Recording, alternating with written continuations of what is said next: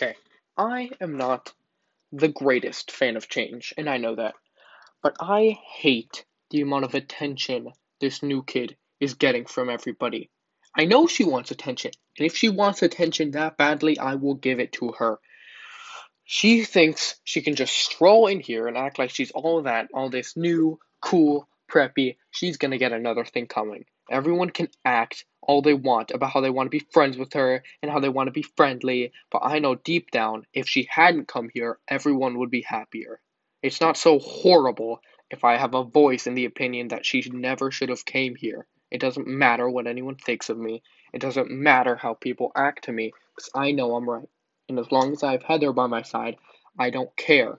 I don't care who the new kid is. I don't care how she acts. She can't come in here and change everything. The only way I'm going to be happy is if she's gone. And if anyone stands against me, they'll get the same treatment I'm giving to her. I've always known from my parents that if something's different, it's not good. I'm not going to be a supervillain if all I want is for her to be gone and everything to come back to the way it was normal.